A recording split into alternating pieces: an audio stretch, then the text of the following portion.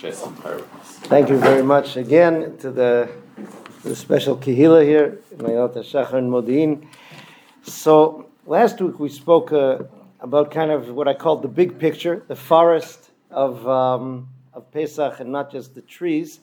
Tonight we want to see how some of the trees, so to speak, fit together, meaning the details at the Leil HaSeder. A friend of mine gave a very interesting mashal, a parable, a comparison for someone who goes through the Pesach Seder without knowing what it's really accomplishing. Let's imagine a chatan, a groom, who's there on the day of his wedding, but nobody really explained to him what's really going to happen, what the overreaching goal is.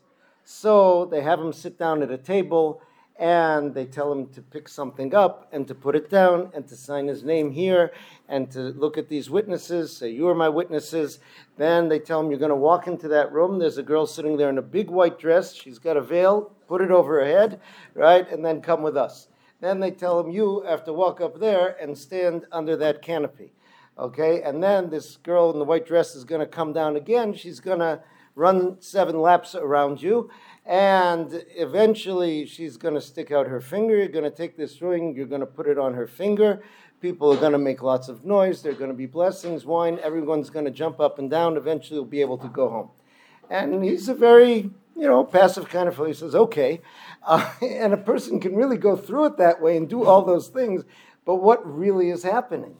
Meaning the unification of that man and that woman is really what's happening. And all those details are part of that. The fact that it has to be done with those witnesses in that way, that the ring has to be his, unless a person understands that, so then they all seem to be a mishmash. On Pesach, the details are not just a mishmash, but they seem contradictory. We have a lot of contradictions at the Leil HaSeder.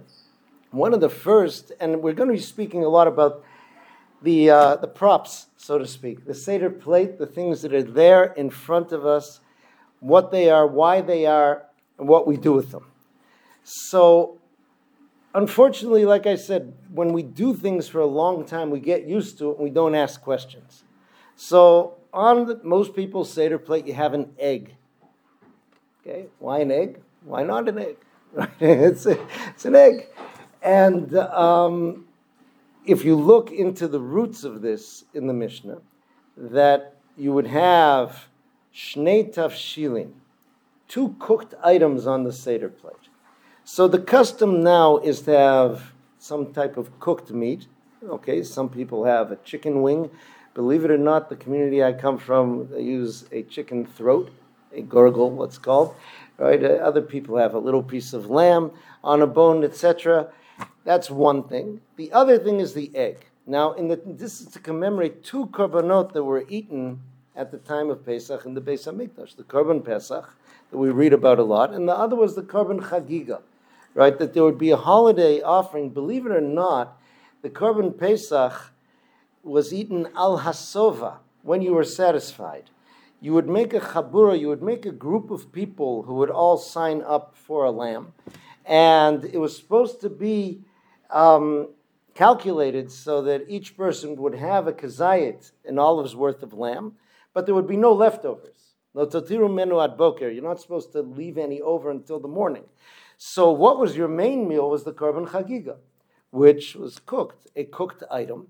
And that is what the egg represents. So that's why it's very important to know bottom line halacha, right? If you are stuck someplace trying to put together a Seder and you did not have an egg, say, well, that's it. We just can't have Passover this year. There's no egg on the Seder plate. You can have any cooked item. The Gemara talks about a variety of different possibilities. So how did we end up with an egg? There are a couple of explanations. One is the Aramaic word for egg, be'ah, has to do with the word to desire. That HaKadosh Baruch Hu wanted to redeem us. But the Ramah brings down this idea of a strange peculiarity in the Jewish set calendar. The same night of the week that Pesach comes out on is always going to be the same night of the week that Tisha B'Av comes out on.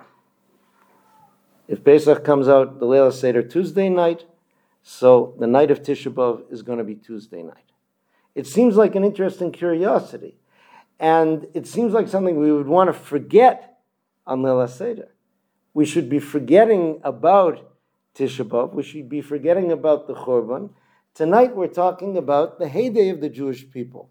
When we went out like kings, we want to talk about B'tzeiti Mitzrayim and not about B'tzeiti Yerushalayim. Why would we have it there? Why would we bring it at the time? So that's the first item there that catches our eye and really points out this contradiction. Now, the next one, which is very obvious there, is the idea of Maror, right, of the bitter herbs that we have.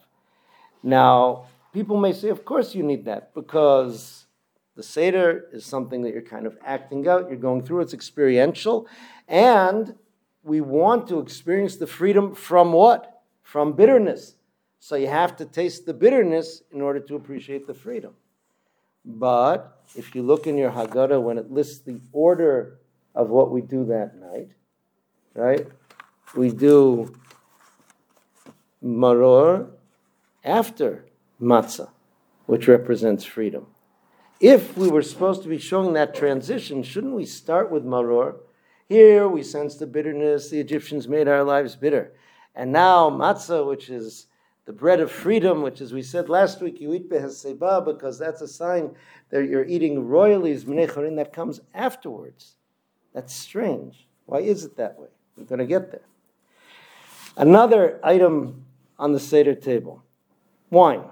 Okay, now, one year I was just learning the Mishnah Berurah, and he mentioned that there's a preference for red wine.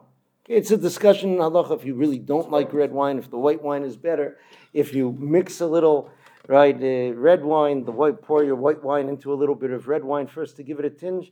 Why the red wine? So one answer is because it's more beautiful. If you're a food photographer and you're doing a table, if you have a crystal glass with red wine, it looks nicer than white wine in certain ways. And there's a pasuk, Al tereh yayin ki yitadam. Don't be seduced by the redness of wine, because it's so beautiful to drink too much. The other explanation is lezecher dam tinokot shel bnei Yisrael shenergu b'Mitzrayim, to remember the blood of the Jewish babies who were slaughtered in Egypt. I think, wait a second.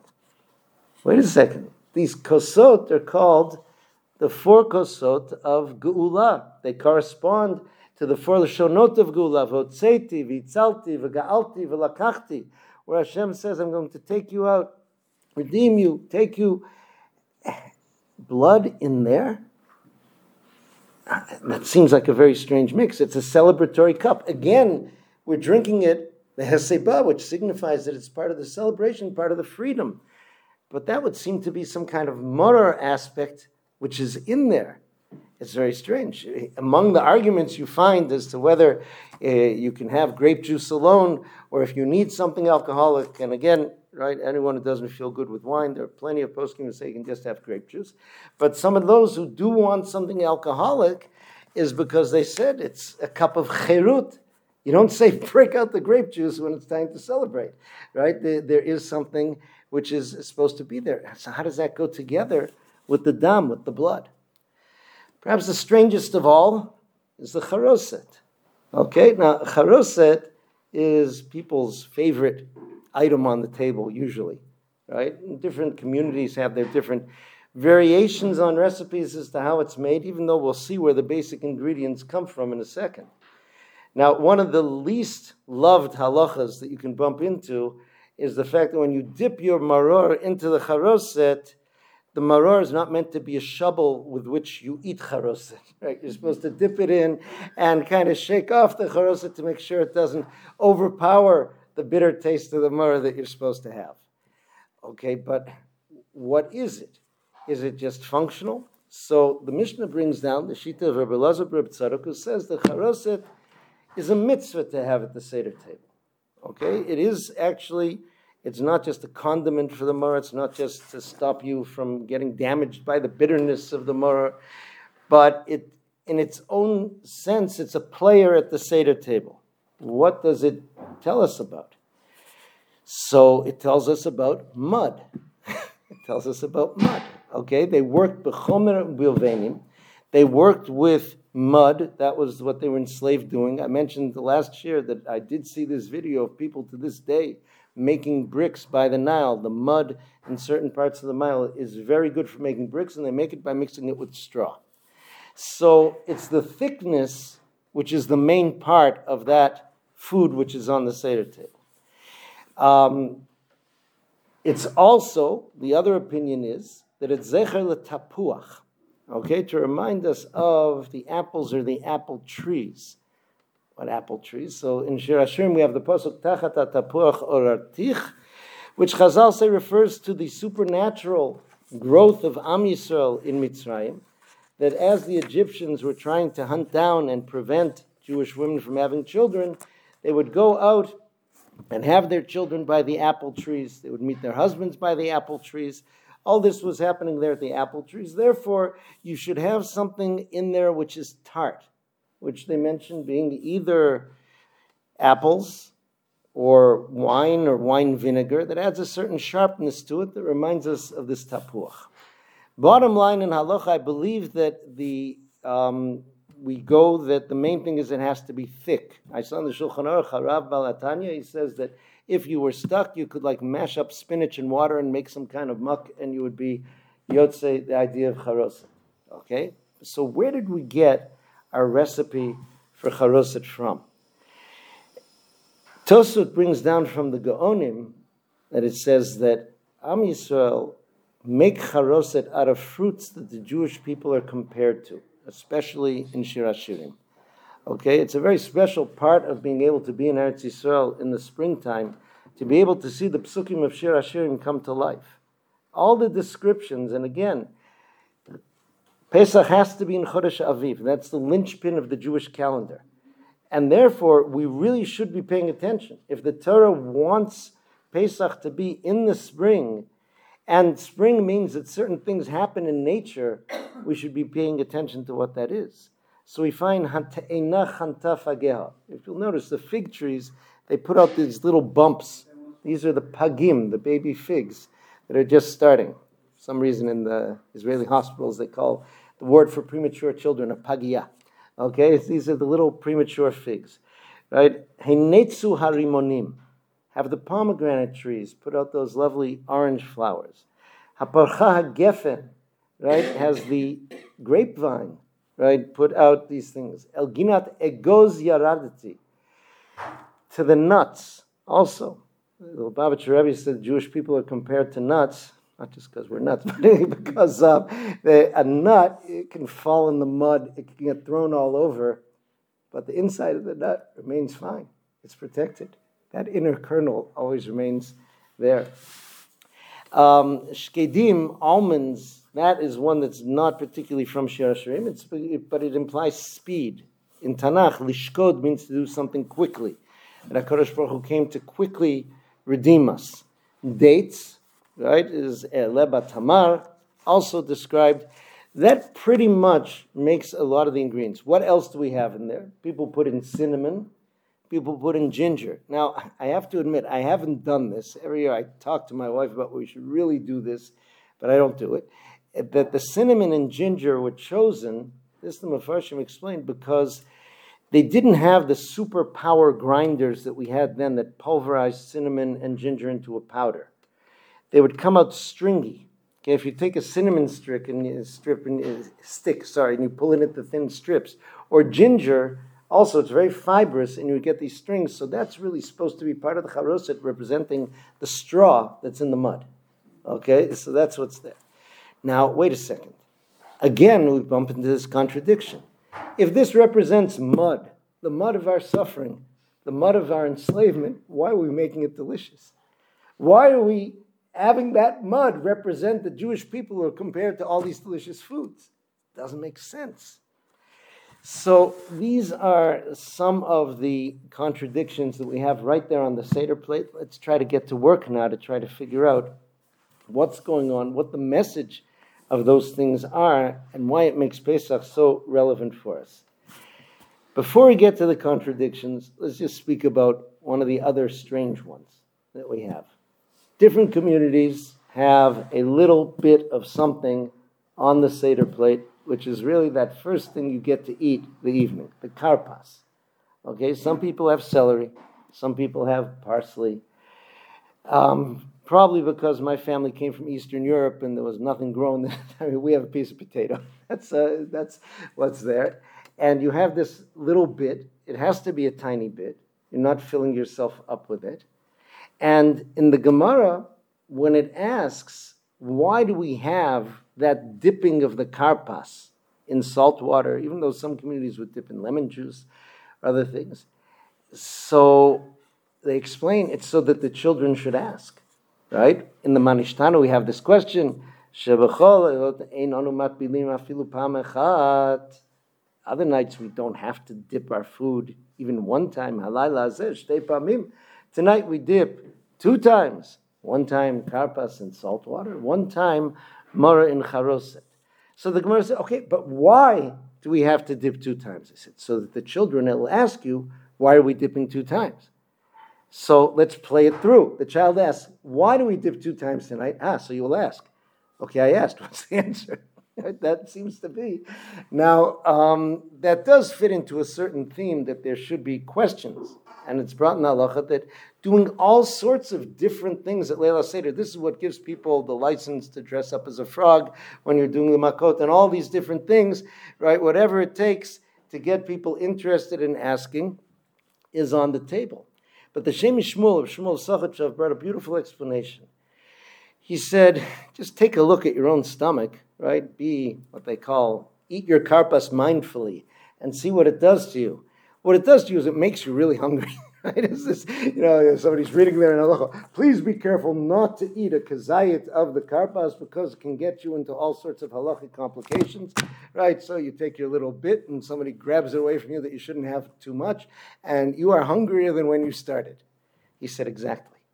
He says the idea of hunger is key. If you take a look at how the Jewish people went out of Mitzrayim, Moshe Rabbeinu came and told them that they were going to be redeemed, but they weren't redeemed right away.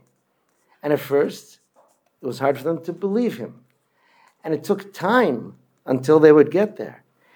If we were honest, if suddenly, they interrupted all the usual headache stuff that's on the radio, said, we're sorry, Mashiach has arrived, everybody's got to redo their Pesach plans, and all these different things, some kind of prank, some kind of joke, we wouldn't believe it. And he says, that is the way it will be eventually, as we say in Shir Malot, B'shuv Hashem et Shivat Zion, hayinu kecholmim. It'll be like we're dreaming, won't believe it. So you know what? It's finally happening. No way. Right? We won't get it. He says a person needs time to absorb, to internalize, to acclimate. So the idea of feeling that the geula is available to the extent that you'll be hungry for it is how we start off.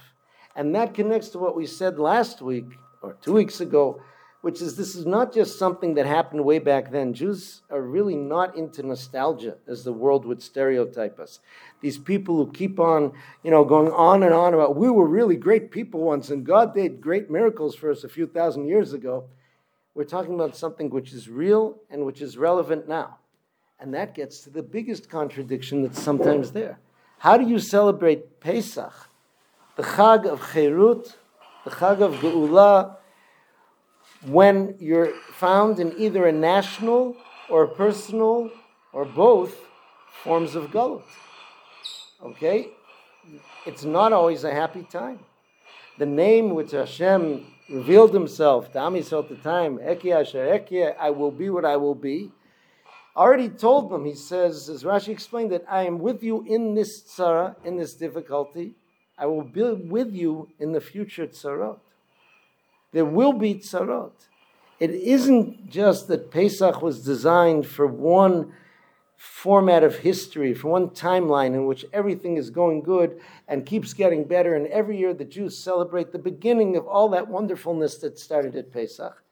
It was designed that we would be keeping Pesach in times of suffering, in times of subjugation, in times of personal, spiritual, or physical, or other types of difficulty and agony. And the halacha seems to mandate that I have to act like something happy is happening. that this is relevant to me here. How do I do it? What is it that I can do? So first, let's take a look at how we got into Mitzrayim. There's one passage in the Haggadah that just, I don't know why, it hit me so hard one year, and I notice it every year. We read psukim from Yehoshua. Okay, we read psukim. Right, the Haggadah takes from a variety of different sources. We read psukim from Yehoshua, where he kind of summarized for the Jewish people how we got there, and he tells us a little bit of our family history. Okay, after telling us that we descended from idolaters, and in fact, I just saw recently the Koshen Tzur Magid says that's not just talking about Terach, even though he's mentioned, but Avram Avinu grew up as an idolater. There are different opinions in Chazal at which age he abandoned idolatry and he discovered HaKadosh Baruch Hu and monotheism, so to speak. But these are our forefathers. That's where we come from. But I took your forefather Avram from the other side of the river, and I brought him to walk through Eretz Canaan, and I multiplied his children,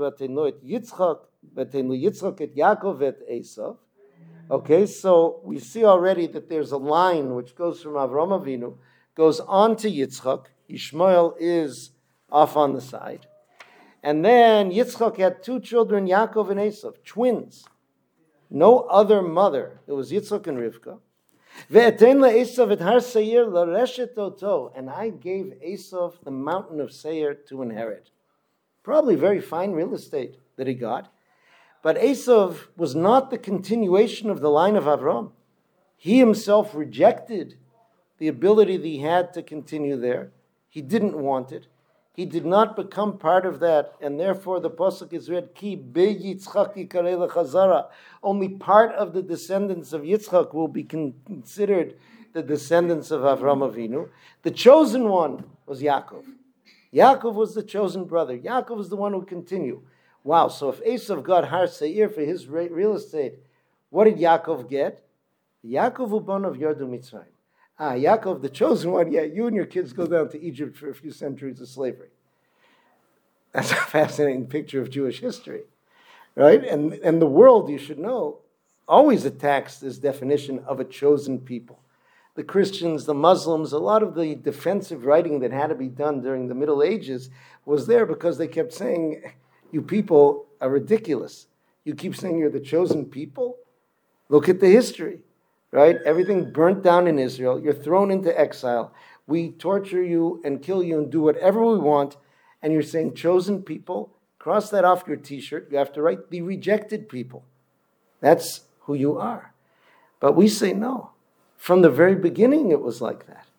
If you look at Yaakov Avinu, that chosen one, and his sons, the Shvatim who formed the kernel of Am Yisrael, into Mitzrayim with you. Now, this going down to Mitzrayim was not really a punitive type of exile. Okay, in other words, when we look at the destruction of the first temple, second temple, we view it as a punitive exile, which again is never revenge on the part of HaKadosh Baruch Hu, but a tikkun. Here, this is something that was meant to be part of who we were, of the experience that we had to go through. Now, this really parallels something we all find in our lives. There's a Gemara in Brachos that can be very troubling. It says, Imra Adam sheyisurin bo'in olav. If a person finds suffering happening to him in his life, what should you do? Yifashpesh b'masov. You should take a look at your deeds. You should do a bit of accounting. Maybe God's sending you a message, right? Something happening there. Derech Agav, just parenthetically, some people are very bothered by the fact that the most common, according to many people, preferable item from Maror is this romaine lettuce, chasa, right? Which is very strange also because the word chasa, they say, is related to chas, that Hashem had mercy on his people. Then we have the contradiction the other way. This is the Maror. It has an idea of chas, of having the mercy.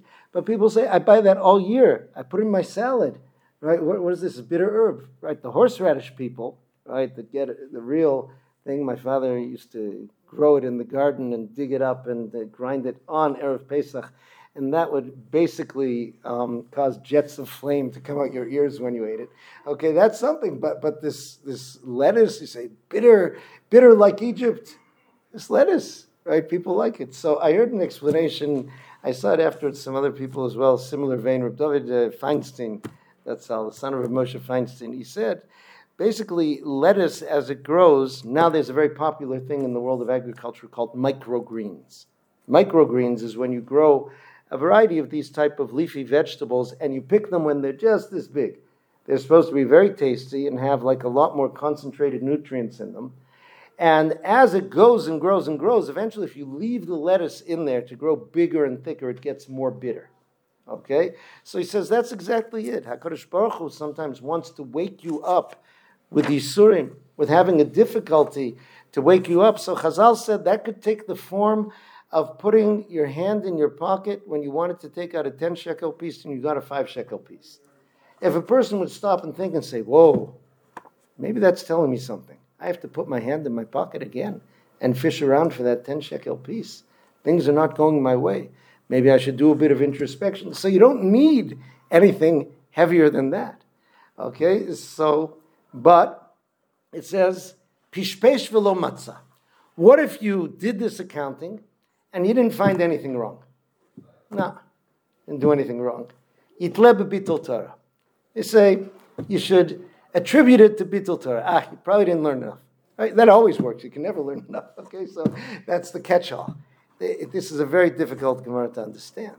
Right? First of all, right, if you tell me to do an accounting of my deeds, where would I start? I'm not a person with one sin that I have to root out there, right? I have something like the New York phone book of sins that I have to try to work through. So how do I do that, right? Pishpesh velo matza. Is there anyone who doesn't find?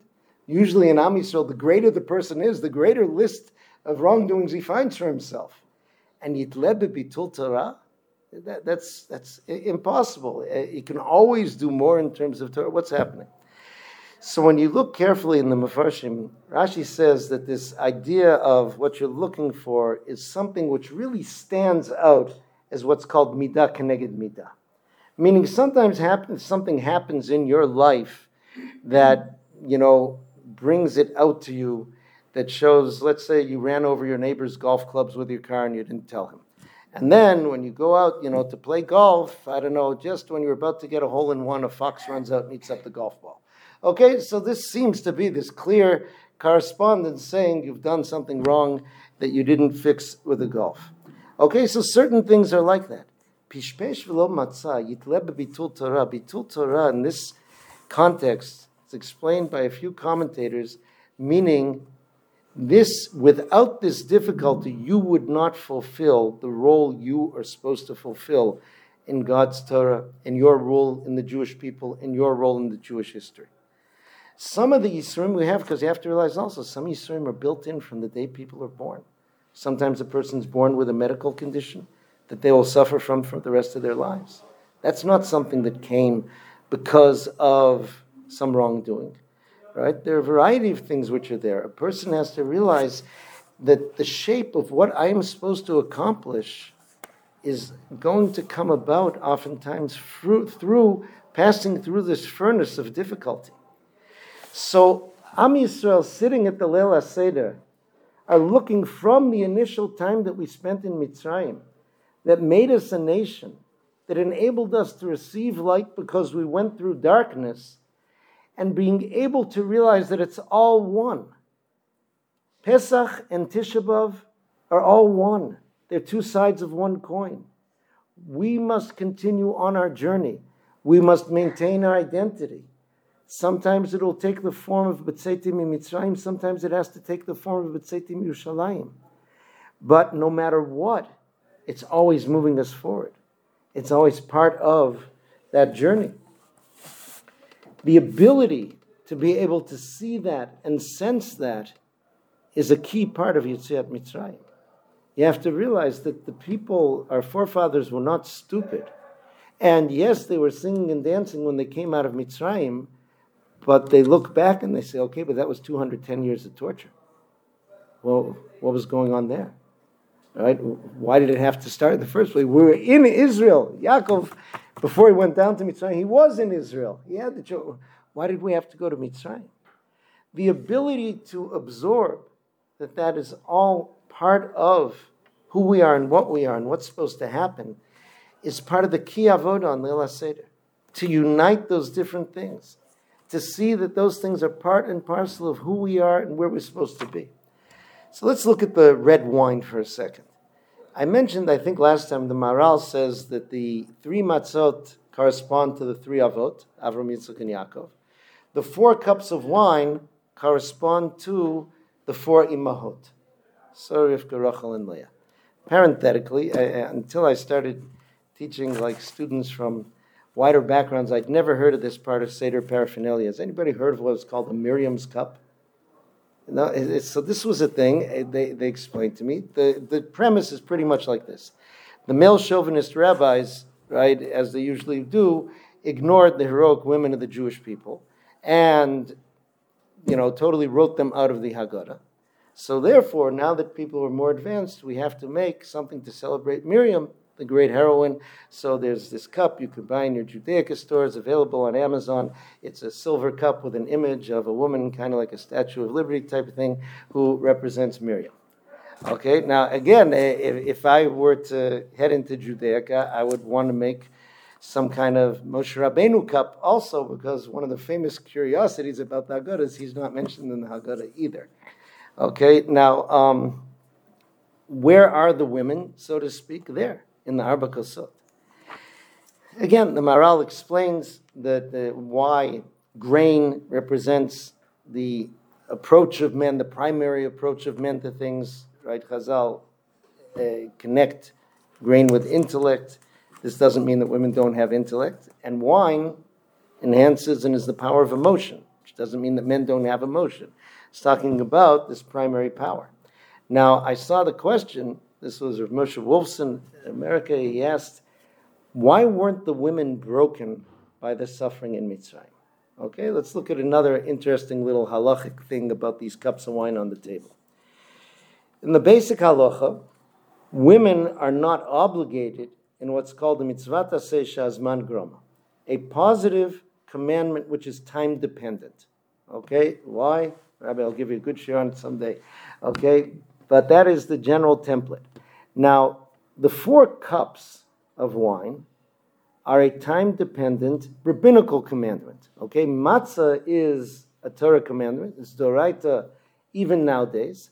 And that applies to both men and women. There's a special pasuk, Berev Tochel Matzot. Everybody's in on the matzah. But why should women have to drink 4 cups of wine? Even though it's rabbinic and the Rabbanon can design it any way they want, they usually follow the template of how the Torah does things. So the Gemara tells us that there were 3 mitzvahs that come to be mefarsei menes, that come to publicize miracles, where they decided that the women must be obligated as well because of a principle called af hein hayu boto anes. They were also in the same miracle. Now, in the Rishonim, we find 2 approaches as to how that's explained. One is that they were ba'ota sakana, that they were in the same danger. So the mitzvahs that we have are reading the Megillah on Purim.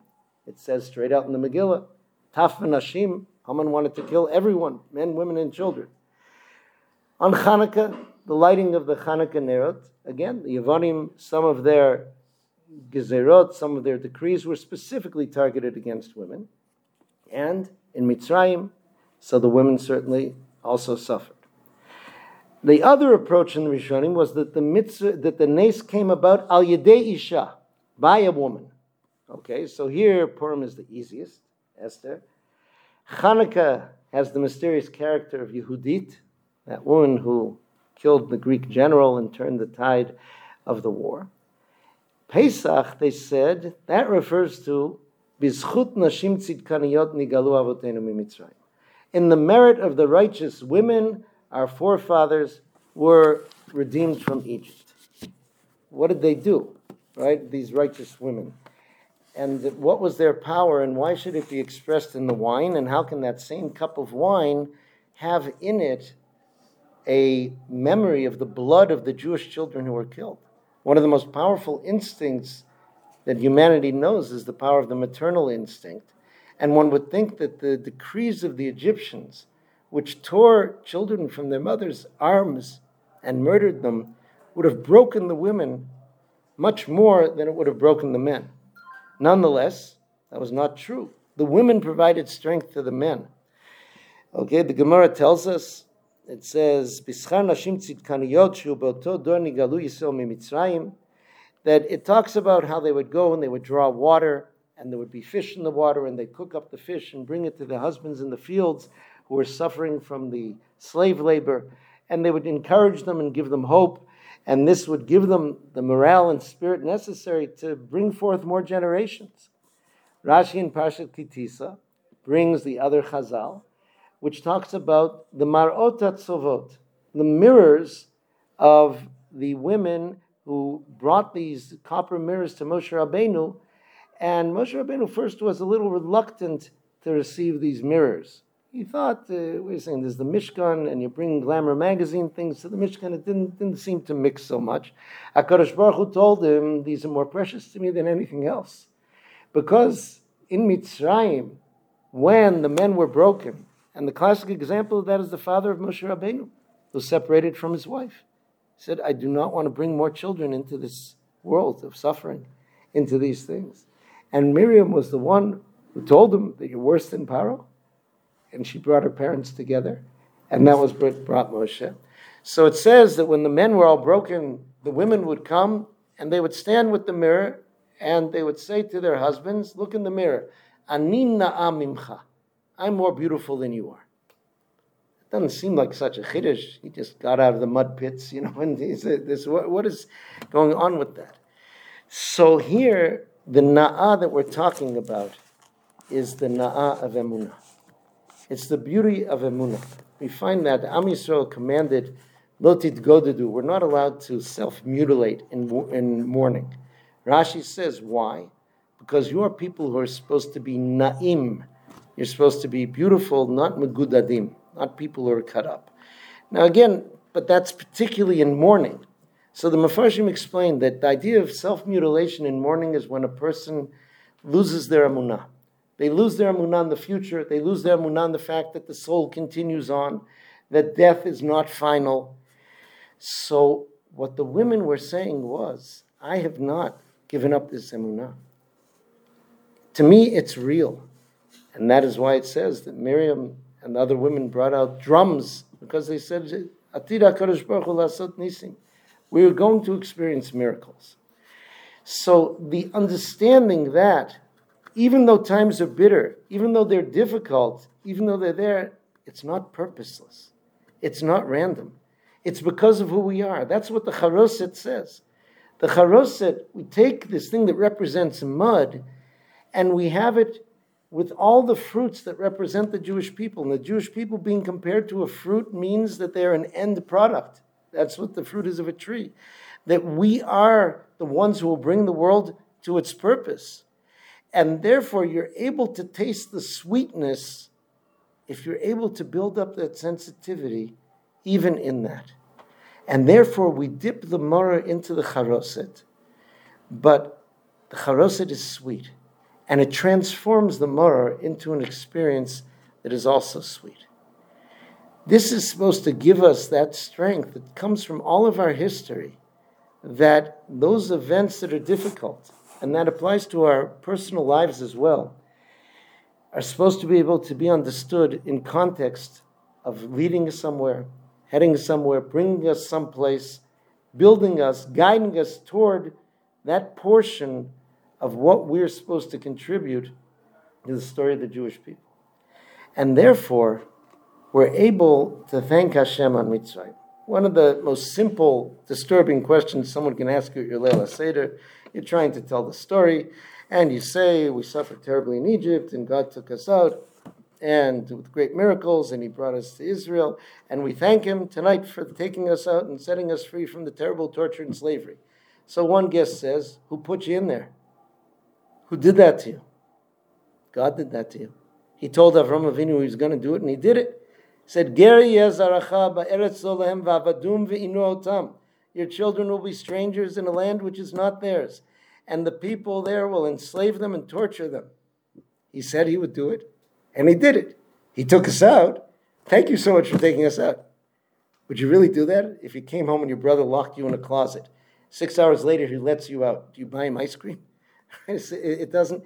And if you think about that question, it's there almost every time we ask Hashem for saving us from something. They announce in Shul, Kiddush this week is sponsored by the Greenstein family because of the tremendous recovery Mr. Greenstein had from his illness.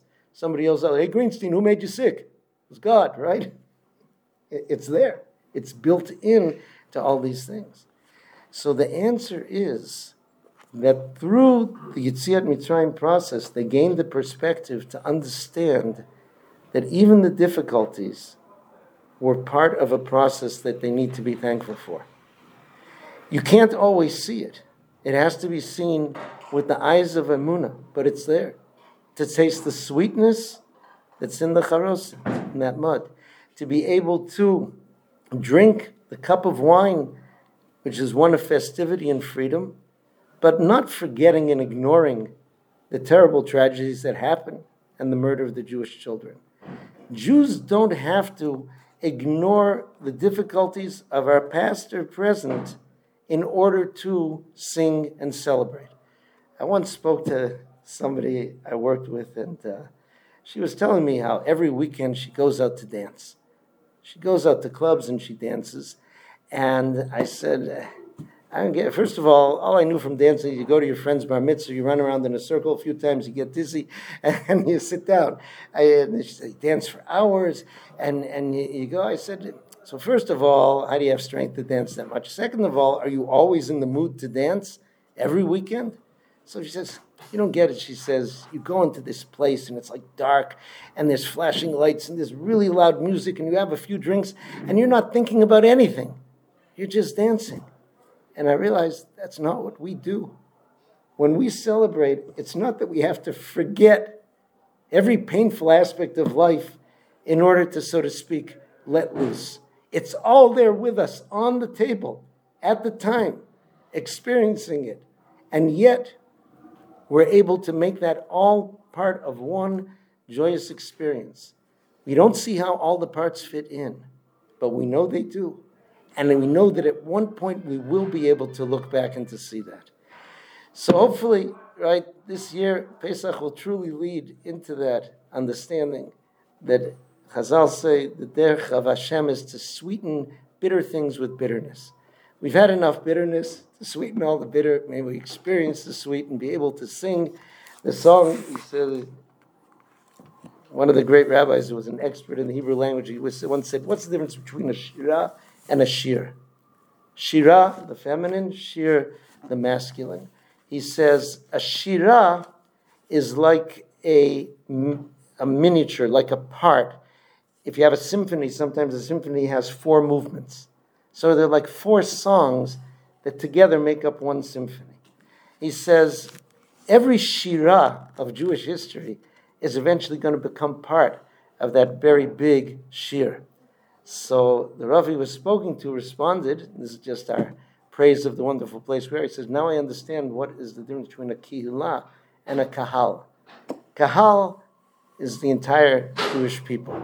A Kehilat is a community, and the Kahal is made up of many Kehilot.